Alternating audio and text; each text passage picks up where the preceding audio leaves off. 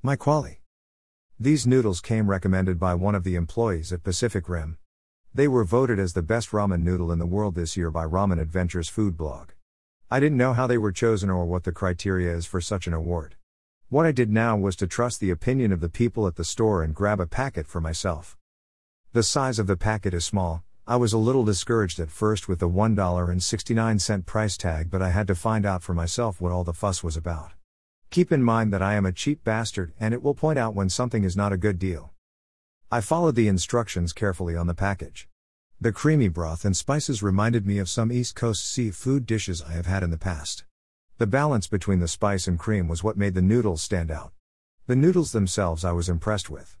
They bonded well with the sauce and helped enhance the flavor. Penang has found its peak. The noodles are good and they should ride with their status all year long. Do I think they are worth $1.69? They can get away with it now, but I'll look forward to the days when the hype is down and I can buy them at a more affordable price. As a ramen noodle, they are impressive for the amount of flavor they are able to get into one simple dish.